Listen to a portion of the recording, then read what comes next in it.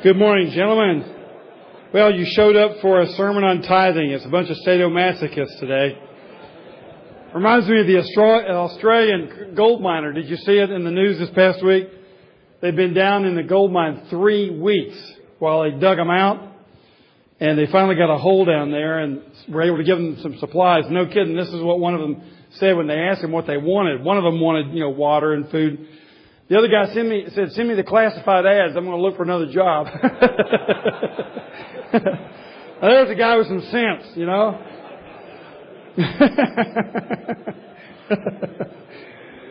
That was great. I think that was in the commercial appeal. I think that was the best thing in the commercial appeal all week, as a matter of fact. Okay, take your Bibles and turn to Malachi chapter 2, verse 17. And we're quickly going to look at this whole lesson that we kind of left out. I kind of got carried away on dating and marriage. I like that stuff.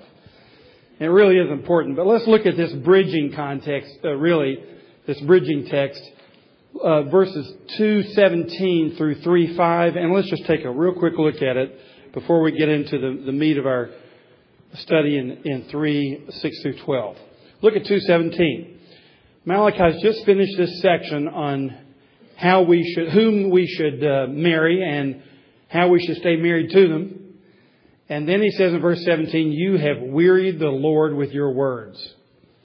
How have we wearied him, you ask? By saying all who do evil are good in the eyes of the Lord and he is pleased with them. Or where is the God of justice? See, I will send my messenger who will prepare the way before me. Then suddenly the Lord you are seeking will come to his temple. The messenger of the covenant whom you desire will come, says the Lord Almighty. But who can endure the day of his coming? Who can stand when he appears? For he will be like a refiner's fire or a launderer's soap. You all thought that Handel wrote these words. No, he got them from the Bible. He will sit as a refiner and purifier of silver. He will purify the Levites and refine them like gold and silver. Then the Lord will have men who will bring offerings in righteousness, and the offerings of Judah and Jerusalem will be acceptable to the Lord, as in days gone by, as in former years.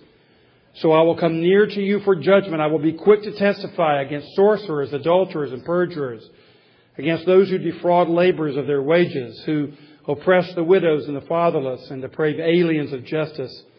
But do not fear me, says the Lord Almighty. Okay, first of all, you can see in verse 17 that our lawlessness actually wearies God. You say, I didn't know I could make God tired. Yeah, you can make him tired. Not physically tired. He's not a physical being. But there is a sort of weariness that can set in. And it reminds me of when I used to be babysat for as a little kid. I was a hellion, and I'd look in the eyes of that babysitter and I knew she was really sorry that she got there. If she'd only known, she'd never come over. And we wearied her. Well, we can weary the Lord who's taking care of us as our Father. How do we weary him? He says, with your words. You say, and then look at this. What have we said? What? That's the way we're acting. It's like the kid, we used to, in elementary school, you make those little spit wads, put them on the edge of your desk, and put your finger just like this. And then you wait until the teacher goes to the board and go, ping! And Sue, sitting across, goes, ah! And the teacher turns around. And what? And that's exactly what's going on here with the Israelites. They know what they're doing. They're pretending as though they're doing nothing. And here's what we do. We sometimes call evildoers good. He says, you weary me by saying all who do evil are good in the eyes of the Lord, and he is pleased with them. So when we label something that's clearly evil as good, you're wearing out the Lord. And it's straining our relationship. And sometimes we deny God's judgment. We say, where is the God of justice? In other words, where is justice? There's so much evil in the world. And we just go on and on complaining about it. And we're acting as though we don't believe in His second coming. And we act that way. So we weary the Lord with our confusion of good and evil. We weary the Lord with our lack of faith in His coming back to judge all the earth. Well, He says in verses 1 through 5, He will restore us by His messenger. So He's going to take care of all this lawlessness. And He's going to answer our deepest need. He said, I will send my messenger, the messenger of the covenant whom you desire. Now, some scholars suggest there are really two people being discussed here. One, when he says in the beginning of verse 1, "See, I will send my messenger," some suggest that he's speaking there about John the Baptist, the Elijah figure who will prepare the way before me, as he says in the latter part of that sentence. And that may be true. But the second part seems clearly to refer to Jesus Christ as the messenger, the Messiah, because he says, "Then suddenly the Lord you are seeking will come to you." Well, I'm not sure if he's speaking about two people or one person, but I certainly know that in that second part, it seems clear that he's speaking about the Messiah, the Lord himself. He is the messenger of the covenant. But then he asks this interesting question. You think that when God shows up, you're going to be able to finally say, "Boy, I'm sure I'm glad you're here." But God says, who can endure the day of His coming? Can the church endure it? Look at the church today. With all this going on in the church, all the evils, can the church endure the day of His coming? And that's what Malachi is saying. You're longing for justice. You're longing for God to show up because you're quite convinced that God is an American. And He's going to answer all your political dreams, your financial dreams. He's going to finally get that wife of yours that hasn't been treating you right. Going to teach her a few things. Watch out. Who can endure the day of His coming? He will, first of all, renew our worship. He says that then the Lord will have men who will bring offerings in righteousness when He shows up. And so when our worship finally gets all cleared up, it'll be because He shows up, because we'll have renewed hearts, acceptable sacrifices, and there'll be historic revival. If you look at it in verse 3, the Lord will have men who will bring offerings in righteousness, and the offerings of Judah and Jerusalem will be acceptable to the Lord, as in days gone by, as in former years. So He refers to these great days of revival, thinking about the days of David, the days of Solomon. He'll bring back those great days. And indeed, when the Lord shows up, that's exactly what He does. He brings back great days of refreshment and renewal, as the church has known even in the Old Testament in days gone by. But you'll notice that when He comes, in verses 2 and 3, He's purifying the Levites. He's purifying the priests. And we've seen how the New Testament says that we're the Levites. We're the priests. So when He comes up, He's going to cleanse His household. He's going to cleanse His worship leaders. He's going to establish worship. And when He does come in revival, when He comes to your heart or your home or your church, He always revives worship. There's a renewed enthusiasm in giving the Lord praise. Now, He will also purge our membership.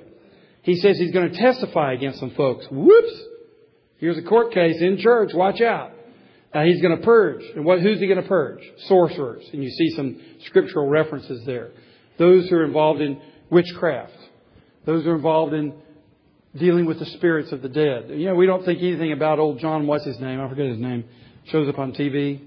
I surf past him sometimes. Or I obviously don't go past completely. I sit there and watch him for a minute. John so-and-so who's telling people about their dead relatives. And he tells them what they're saying to him. I mean, the Bible says don't do that stuff. Saul did that and got a whole bunch of trouble with the witch of Endor because God told him not to do it. Now, you ask, is channeling real? I don't know. All I know is don't do it. Because God doesn't like that stuff. He wants us to deal with life. He wants us to deal with Him. Why do you go back? Why does Saul go back and get the spirit of Samuel? Why didn't he just go to the Lord? So don't deal with spirits. Deal with the Spirit, the Holy Spirit. And so don't look for some substitute. So He's going to testify against sorcerers. They disobeyed Him. It's all in the Scriptures right there. Adulterers. He's going to testify against them. Perjurers. Those who lie and who testify falsely when they're under pressure. Who know that the first thing they're supposed to do when they're arraigned is to plead not guilty. Just lie. Stonewall. Make them prove it. Well, a court should prove things. I'm not saying they shouldn't. But the way in which Christian people are dealing with civil courts is outrageous. We're just perjuring ourselves so that we can get the best outcome instead of being the best man. Why don't you be the best man? Trust the Lord with the outcome. So He's going to testify against, somebody else may not be able to testify against you in court, but the Lord's going to show up and testify against those who are habitual perjurers, those who defraud, those who cheat other people, who shade their expense accounts, who defraud the government on tax day, people who tell lies about their finances, people who especially take advantage of the poor, defrauding them. Believe me, when the Lord shows up, He's got a few things to talk about. And then oppressors, widows and orphans. We just saw a video about some people who are in need. Woe be to Christian people who don't care anything about it. I'm not saying everybody should go down there on that trip. I'm just saying that probably some of us should. And I'm saying all of us should care. People who are oppressed. And we do not do anything to lift a hand. We become the oppressors. We have to be very, very careful. Christians are in the business of relieving oppression, especially with those who are defenseless, as in the days of Malachi with the widows and orphans. If you weren't connected to a man married to him or his daughter or his sister living with him, you had no protection. The economy was a patriarchal economy. So if you didn't look out for the widows and orphans, you were the worst kind of oppressor. And we have to look the same way in our own society, who are the ones who are unprotected. And it doesn't take a rocket scientist to figure out there are lots of people who are on the margins of society. And the Bible had a law where you didn't reap all of your own field. You say, I own that field. I ought to be able to reap my own field. No, you ought not to be able to reap your own field. Because there's some people who are on the margins in this society, and they need to be able to go into your field, trespass on your property, and get some of the weed off your field. There ought to be laws like that. There ought to be, at least Christians ought to have provisions like that. So when we have soup kitchens or we give to the poor and get involved both with the local poor and international poor, this is not just, icing on the cake. It's not the overflow. This is the heart of our life. To care for the widows and the orphans and the people who are exposed, the people who are vulnerable. And you may say, well, if people would just, take up for themselves and work hard. You have a very naive view of your own background. If you happen to work hard, you have a very naive view of why you work hard. You work hard because you have hope. And someone told you that if you worked hard, there'd be fruit at the end of the day. Some people have grown up in a society where they were told it doesn't make any difference what you do, and that was hammered into their heads.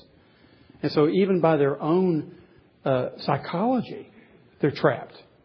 And we are the ones who are supposed to care for the widows, the orphans, those who are exposed, those who are vulnerable, and it's supposed to have a very special heart for them.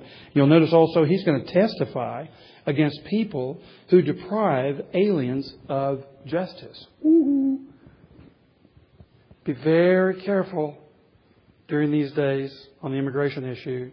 I'm just saying be very careful that you don't take such a view.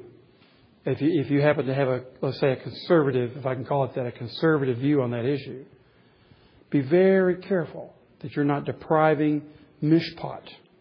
We saw that social justice in the Bible, this word justice, it is not the same thing that we mean when we speak merely of legal justice. It's caring for those who are broken, caring for those that God cares about. Now, I know this is a complex issue, and we certainly need to do a lot of things to handle the immigration issue. But just be very careful that whatever you do, you are seeing that aliens who have no citizenship rights have justice from you, and that you are promoting justice for them in our own culture. He also will pay a little visit to those who have been irreverent. That is, those who have no fear of the Lord.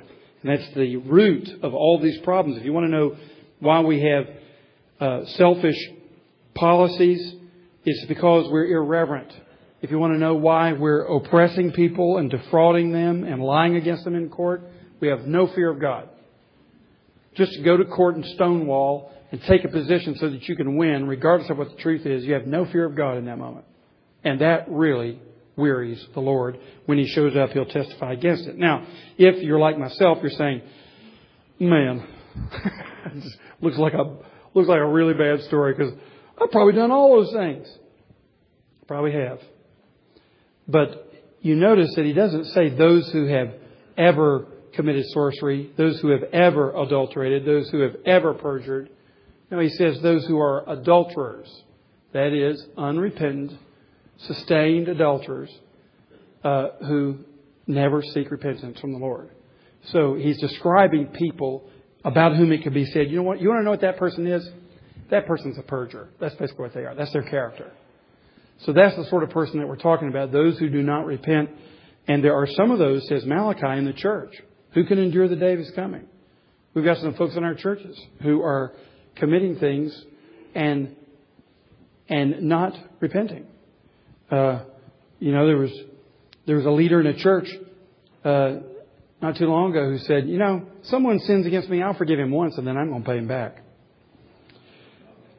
Watch out. Okay, let's look at verses 6 through 12. And here we come to a very important topic. It involves something very precious to us. I mean, you can talk about my wife, but when you start talking about my money, man, you're messing with me. And here it is. Let's look at 3, 6 through 12. God goes on to say, I, the Lord, do not change. So you, O descendants of Jacob, are not destroyed. Ever since the time of your forefathers, you have turned away from my decrees and have not kept them. Return to me, and I will return to you, says the Lord Almighty. But you ask, how are we to return? Will a man rob God?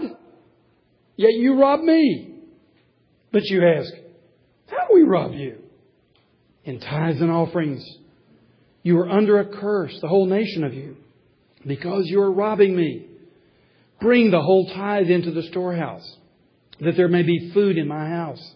Test me in this, says the Lord Almighty, and see if I will not throw open the floodgates of heaven and pour out so much blessing that you will not have room enough for it. I will prevent pests from devouring your crops, and the vines in your fields will not cast their fruit, says the Lord Almighty. Then the nations will call you blessed, for yours will be a delightful land, says the Lord Almighty. Okay, in the midst of our sinfulness and our fickleness, God shows Himself as being what we call immutable. And this is a theological term as well as a term in your dictionary. In the immutability of God. God says, I, the Lord, do not change. Now, why should we be very happy about the doctrine of God's immutability? The reason you should be very happy is that you will not be destroyed. God's immutability secures our indestructibility. He says, I, the Lord, do not change, so you, O descendants of Jacob, are not destroyed. Whoop. We left out a not on your notes. So you, O descendants of Jacob, are not destroyed.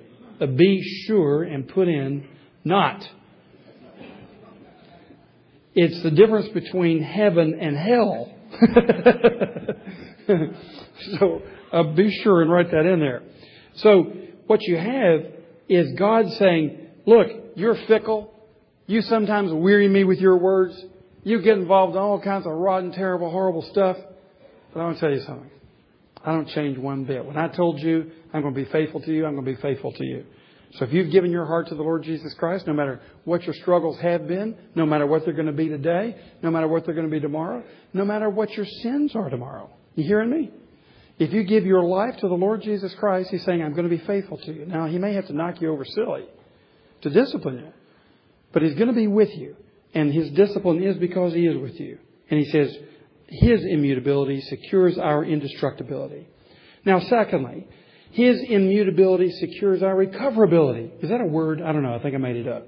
But because He does not change, we now have the possibility of changing ourselves from evil to good. And He says, look, if you'll return to me, I will return to you. What a wonderful promise. He says, look, He's saying to them, you're basically under a curse right now. And the reason is that you have withheld tithes and offerings. You're not bringing in offerings to the Lord. But look, you can change. I haven't written you off forever. I'm disciplining you. You're experiencing the curse in your life. You turn your back on me, you're going to experience some discipline. All you have to do is just turn back, and you'll experience blessing. You say, wow. I mean, and He won't harbor any ill will? He won't hold a grudge against me? No. God is not like you. He's not like me. He says, come to me, return to me, and I'll turn right back to you, and we'll be in a relationship of blessing together. He's saying that to the whole church. So let's turn to Him. I mean, turn today. Whatever it is in your life, turn today. And then expect to be in a relationship of blessing with Him. So let's look and see what He says.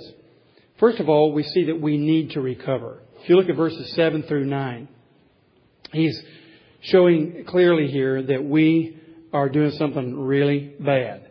We have disobeyed the Lord's command, number one. He says, you have turned away from my decrees.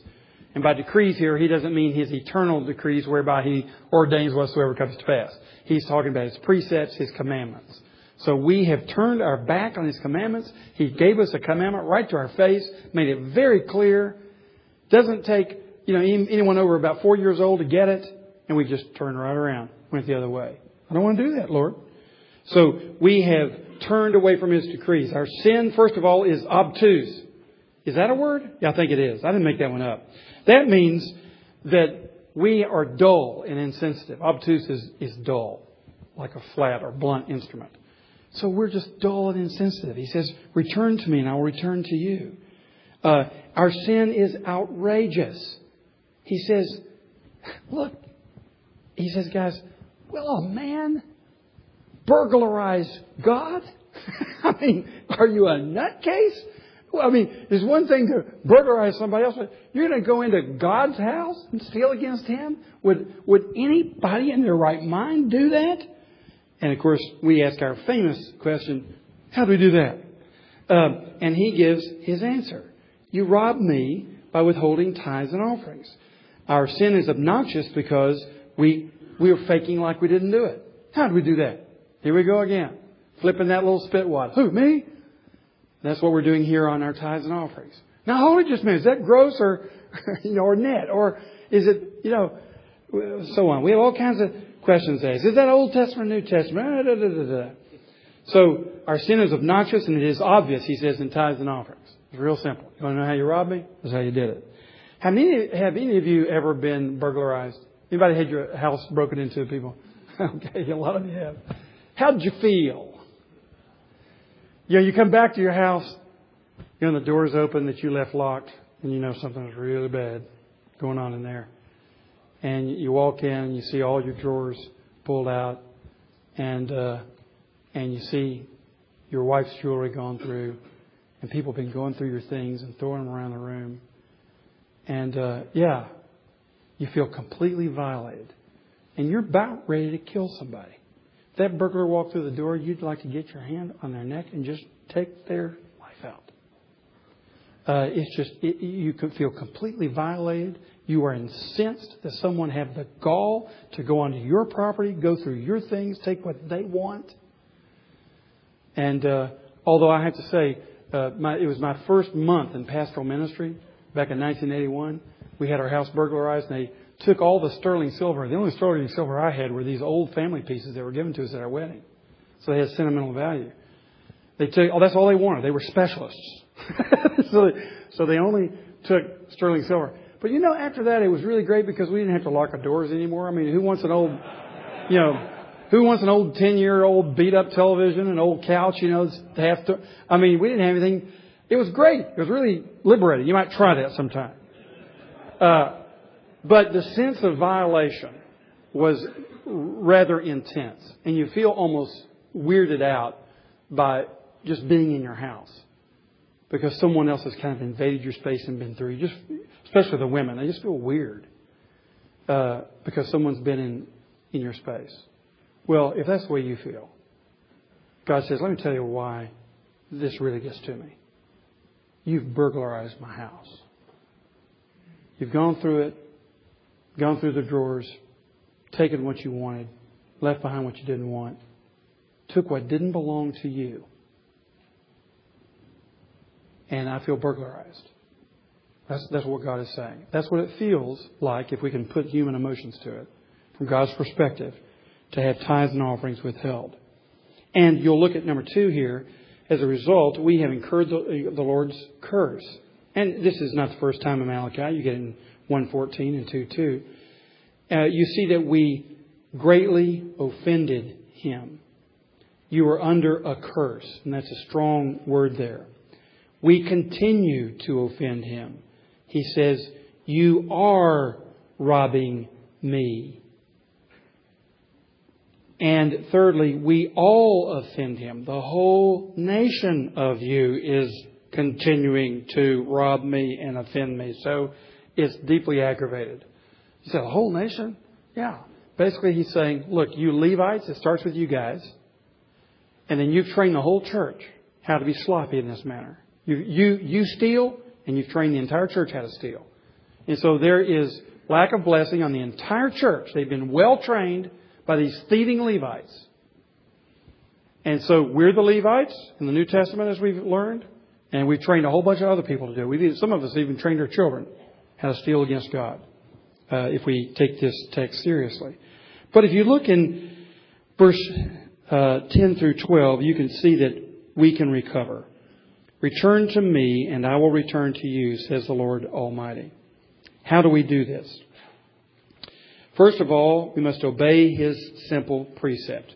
And His simple precept is this: tithe. Tithe. What is a tithe? The word tithe means 10%, 1/10. Bring the whole tithe. You know how the Lord says that? The Lord must have had a lot of experience with Presbyterians, because He gets really specific. He doesn't say bring the tithe in the storehouse. He says, now you bring that whole tithe in the storehouse. Don't you start out with the tithe when you leave the house and then tell me the dog ate the rest of it. You bring that whole thing in here. So He uses the word whole to emphasize what He's talking about. Am I on the right page here? Yes. All right. And it is a 10% of the harvest. And so when you think about what 10% means in our day, sometimes it's not as easy to figure out. But basically, it was 10% of the gain that a person had on their property. It was an agrarian economy. So sometimes people will say, well, does this mean salary or dividends off my stocks, my investments, and so on? Well, you just figure out what the engine of your economy is. In the agrarian economy, the engine was the field. That's what produced the fruit. You just figure out in your life what's producing the fruit. It may be a manufacturing company that you own. It may be a business that you own. Or it may be investments that you've got. It seems to me you need to figure out what that is. What's producing the income for your business. And obviously we're not talking about the gross income on a business. We're talking about the part that comes out as profit in your business. That is if you own it wholly. Or the part that comes out as salary. So it is the harvest. And sometimes that's not so easy to compare to current day, but do your best. The immediate purpose of a tithe was three things in your Bible. First of all, it was for worship festivals. And you get that in Deuteronomy 14. People brought tithes and ate them. It's so interesting to me sometimes when current day Protestants will say, we don't want to just have fellowship supper here and, pay for lights and heating and air. And well, what do you think the tithe was used for in the Old Testament? For a big party. Worship party. Come together for a whole week and celebrate the Feast of Tabernacles. Celebrate the Passover. And people bring tithes and they ate the tithes. So offerings are meant to be given over to the Lord. And the Lord, out of His grace, gives it back to us and says, now you all eat. You're my family. You all just have this big dinner and you worship me while you eat. Now that's fellowship. And that's a legitimate function of the tithe. Also, the tithe was for the Levites' compensation. You knew I wouldn't miss that one. So it's for teachers' compensation. So you want to go out, and the problem when they came back from Babylon was they had the Levites out, in their minds, getting a real job. Get out there in the fields and work like everybody else. And they did. And it angered God. He said, get those Levites back in the temple, studying the Bible and teaching it. Because people need that. And that is a real job. So you want to be sure in your church that you're adequately compensating teachers so that your people are adequately taught and led in worship and counseled and pastored and all the rest. That comes from the tithe. That's its purpose. And thirdly, it was for caring for the poor. In Deuteronomy 14, you'll also see that tithes were given for the poor. Now, there were actually, some people think there were 3 tithes. 2 that were annual and 1 that was triennial. So some suggest that maybe the Israelites in their better days were giving 23 1/3%. I noticed a whole lot of people hadn't studied that real carefully. But let's just assume there's 1. and divided out these ways. Those are all legitimate uses of the tithe. That was in the Old Testament.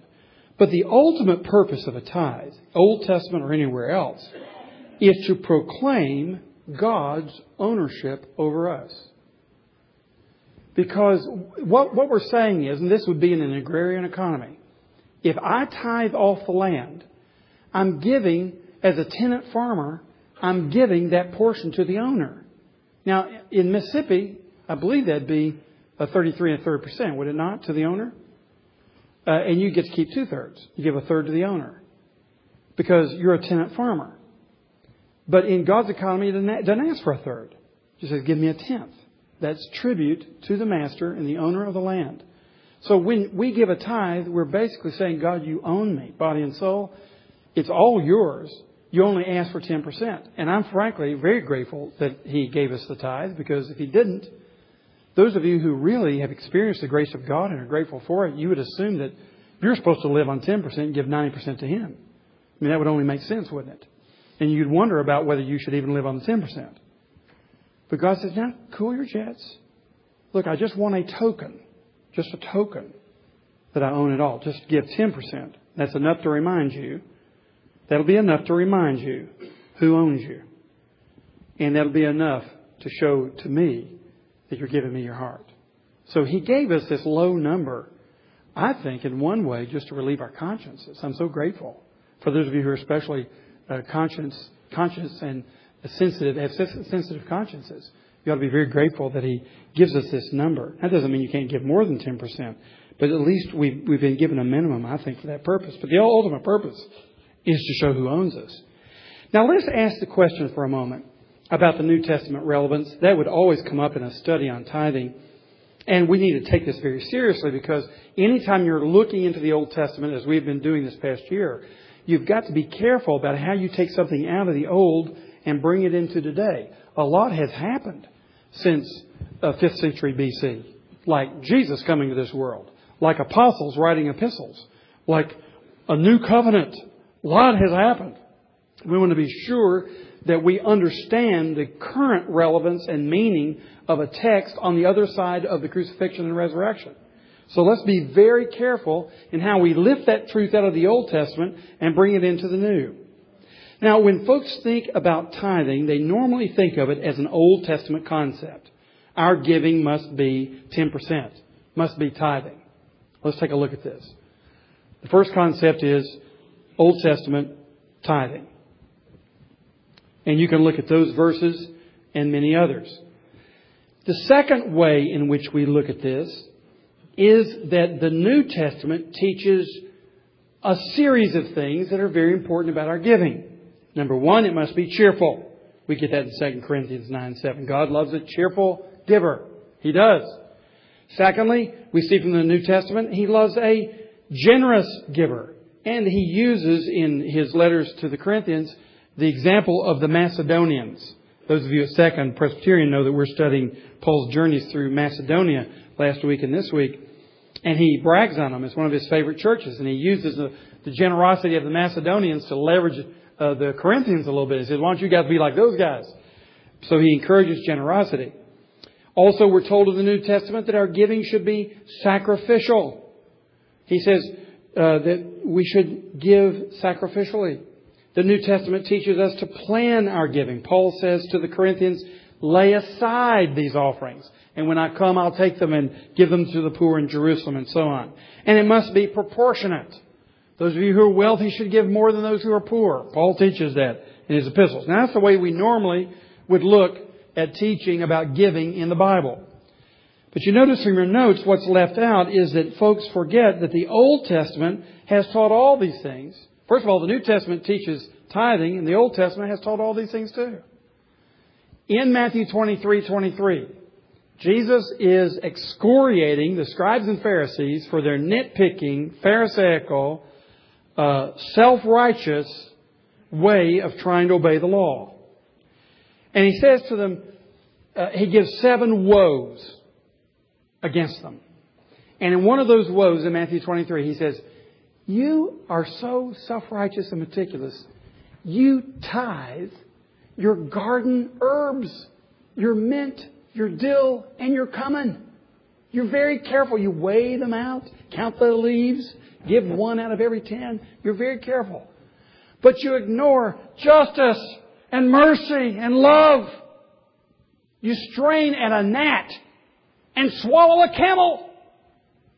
It's a very humorous analogy. And here's His solution. He doesn't say, forget the mint and dill and cumin and be socially just. No, He doesn't say that. He says, you should obey the latter, that is, the heavier, weightier matters of the law, and not neglect the former. Tithing your garden herbs. Fine. That's good. So do both.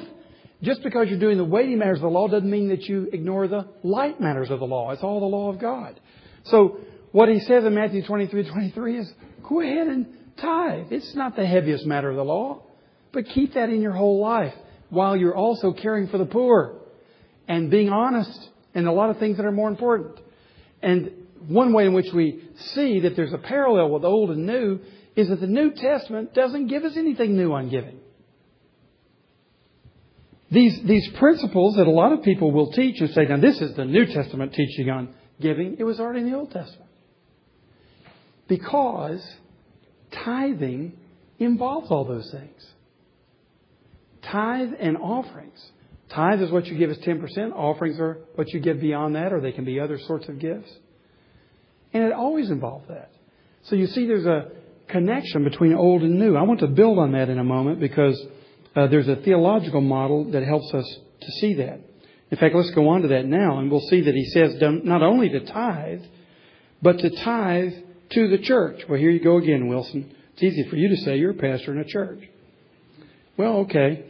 I have a biased perspective. That's true. So let me look at the Scriptures and see if I can show you why I believe this. He says, bring the whole tithe into the storehouse. What is the storehouse? The storehouse equals rooms in the temple. When King Hezekiah, was renewing worship in Israel, they were being revived by God as a nation.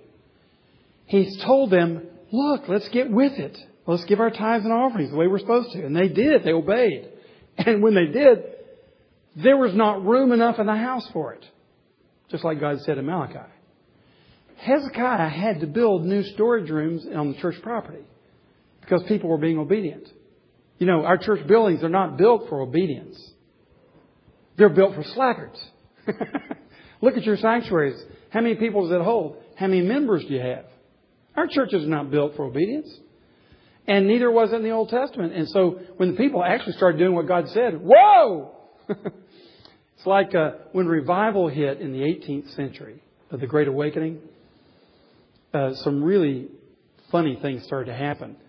They said in the coal mines that the mules who carried out the coal didn't know how to respond anymore because all their orders had been given to them as curse words. And so when revival broke out and people stopped cursing, the donkeys didn't understand them anymore. And they couldn't get the coal out of the coal mines. I mean, that's a real problem. And they found that the business at the pubs went way, way down. And people started, losing business, through alcohol business because people were starting to get drunk.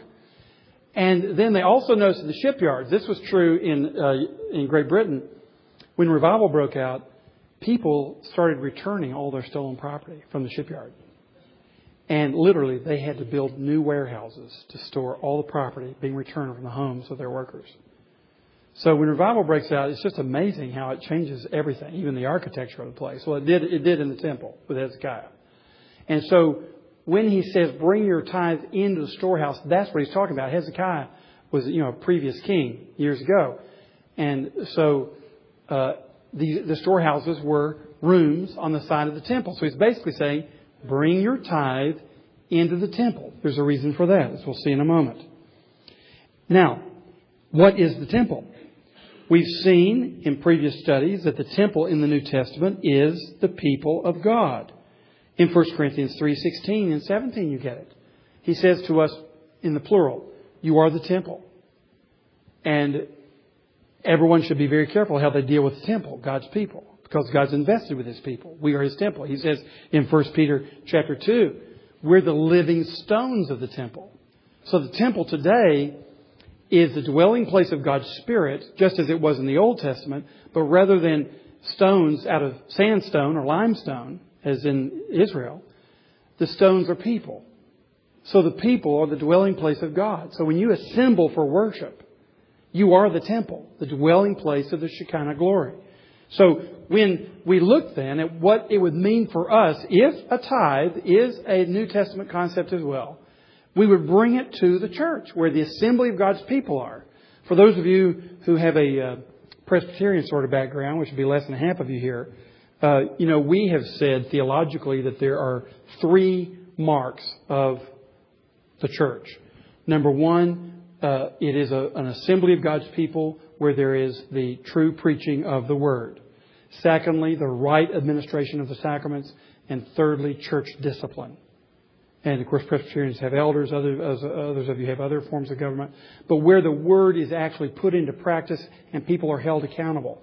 Now, the Presbyterians for 500 years have been saying that's what constitutes a local church or even a denomination. Right preaching of the Word, administration of the sacraments, and church discipline. So when you think about the church, that's what it is. Now, in America in the 20th century, we had an explosion of parachurch organizations because, for one thing, as the church started to divide in thousands, tens of thousands of denominations, we had smaller churches. And a lot of times we couldn't do things in the community as one church. What we could do is several churches. Also, we're a very entrepreneurial people.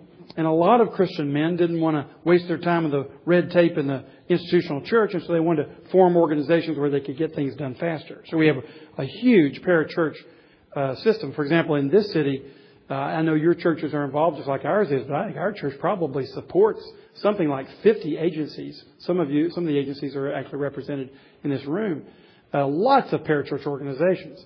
And those of you who have been Christians for a while undoubtedly have been solicited and have capitulated. And you are giving to parachurch organizations like I do because we care about the work of Jesus Christ through all kinds of institutional forms. So we want to promote the parachurch.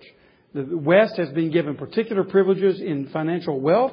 We've been given an entrepreneurial spirit, a can-do sort of attitude. And we've been given ideas and structures and civil, legal legitimacy. And we want to use all those opportunities to promote the kingdom. So I'm all for parachurch, and I encourage us to support them. But not with your tithe. Bring the whole tithe into the temple, into the church. Why? Because you don't own it. It's not yours. You don't decide where it goes. No matter how much you like your particular concern, like I like some of mine, I don't take what doesn't belong to me and give it to them. I take what belongs to me and give it to them. So I give beyond the tithe to them. And then when the tithe comes in that doesn't belong to me, and the elders in this church decide that they'll give a portion of what comes into Second Presbyterian to some parachurch organizations, great.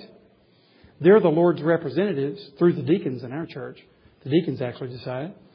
But they're the Lord's representatives to decide what to do with the Lord's money that doesn't belong to me. And I don't get thank you notes from our church. I get thank you notes from everybody else to whom I send a donation. Thank you notes. And I always check my thank you notes because tax time, I've got to have all my thank you notes there. All my receipts. I do not get a thank you note from the church. Why? So when's the last time you got a thank you note from somebody who said, I really appreciate your stop thieving me. Thank you for not stealing from me. You don't get thank you notes for not stealing. You don't get thank you notes for giving somebody what is theirs. It's their property. So if your church sends thank you notes, stop it. It's inappropriate. It's not you. Who are you to thank? It's the Lord. It really is His personal ownership over His property. He's got some of His property probably in some of your bank accounts. I suggest you get it out of there and get it where it belongs, into the storehouse. Because we are the people of God, we are the temple, and we must bring the tithes into the storehouse. So then what you find is, when that happens, blessing starts to occur. And we'll have more parachurch organizations than we do now because people will be giving beyond the tithe because God will figure out a way to prosper them in such a way they can give more than the tithe. And He will prosper the churches who are being obedient, and they'll be more involved in our community and more involved in parachurch organizations and direct missionary work. Now, just quickly, you'll see 3 models that we've used here in our church. You can look over those. I'm not going to spend a lot of time on them. But just to give you an example, then, of how you could possibly look at the tithe. You can combine all of your church giving into a tithe and then give beyond the tithe to these other causes. That would be what I call a conservative model. Or you can combine your general ministry fund with your church world missions fund and then give beyond the tithe to other things, even some of them in your church. Or you can be aggressive about it. Give a tithe only to the general ministry fund and then give another tithe to other things through your church that you designate. Then even more gifts beyond that. Depends upon your level of income and the way that you've managed your finances. But that's the way you want to look at the tithe. C, the tithe is not only to the church, the tithe is ultimately to the Lord. He says that there may be food in my house. Now this model I want to walk with you through for just a moment. This is where, to me, the joy comes from. We're told in the Scriptures, you're wasting your time if you give begrudgingly. So whatever you give cheerfully. I mean, here's the law. You not only got to give a tithe and offerings, you got to enjoy it. So no complaining, no grumbling. What you'll find is once you get into this, grumbling is the last thing you think about. There is a joy that goes with it because it is the Lord that you're directly honoring. Now look at this model I've put out here for us.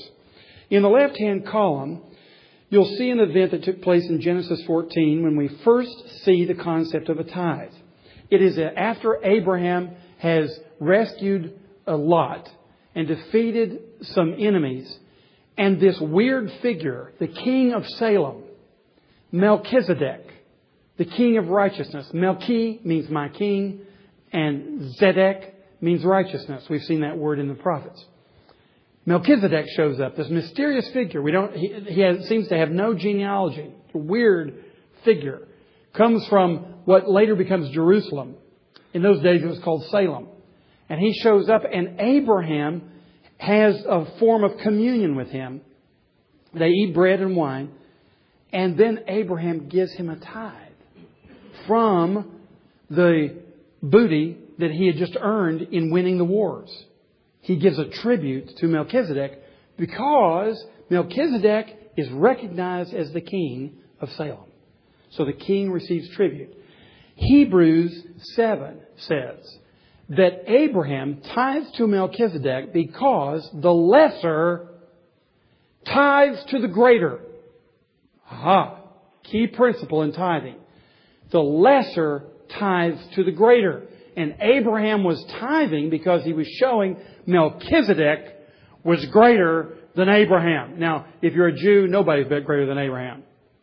Except for Melchizedek. Because Abraham tithed to him. Now you come into the Old Testament later on in Deuteronomy. After Moses is delivering the people out of Israel. And how does this idea of tithing morph? Well, now you have the Old Testament believers who are what? Children of Abraham.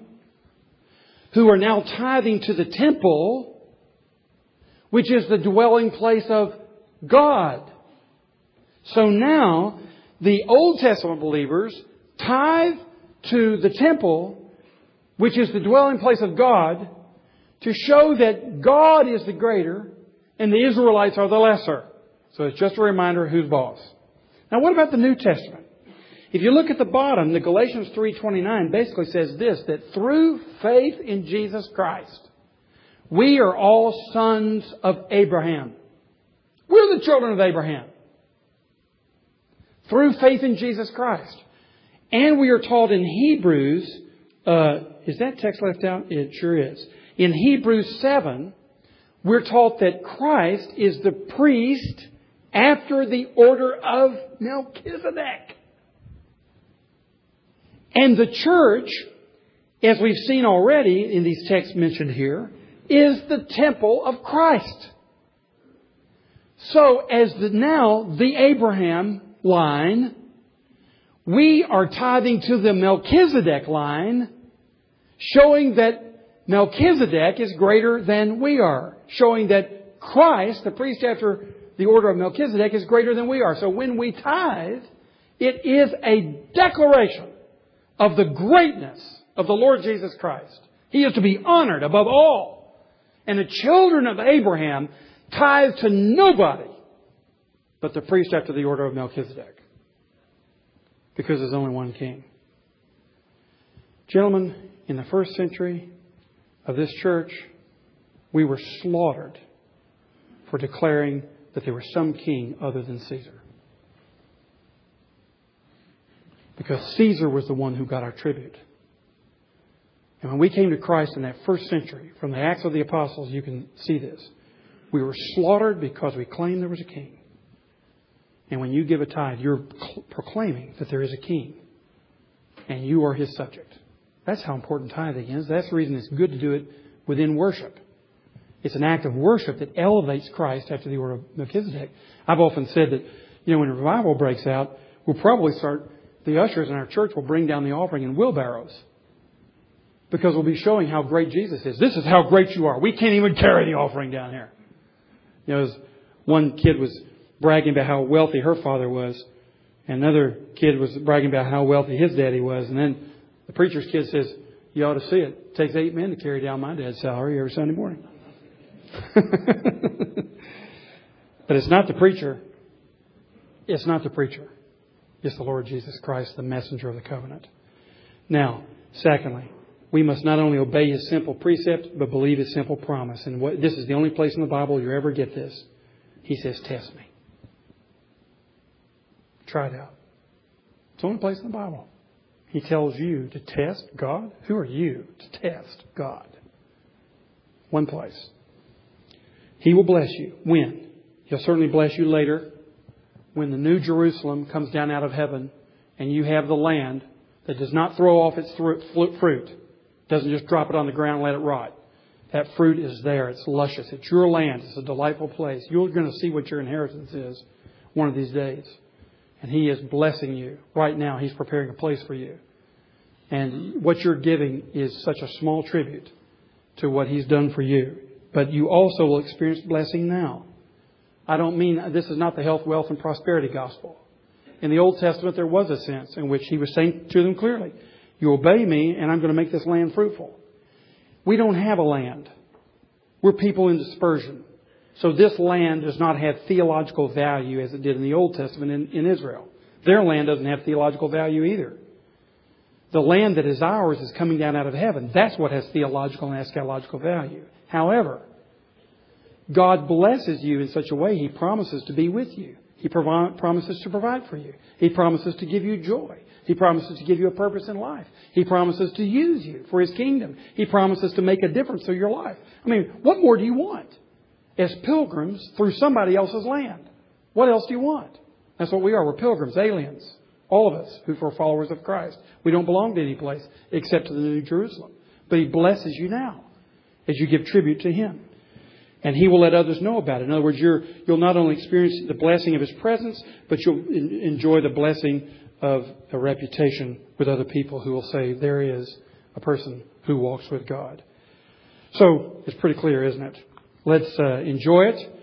Let's give to the Lord and let's enjoy it, as He says. Let's pray together. Father, thank You for Your word. Thank You for giving it to us today anew.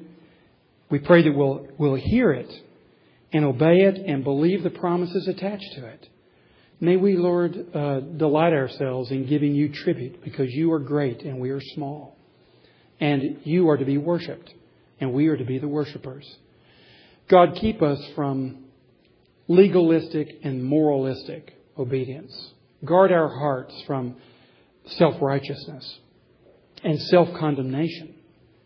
But Lord, open our hearts as we love You and enable us to enjoy our relationship with You through Jesus Christ, the priest, after the order of Melchizedek. Amen. God bless you all.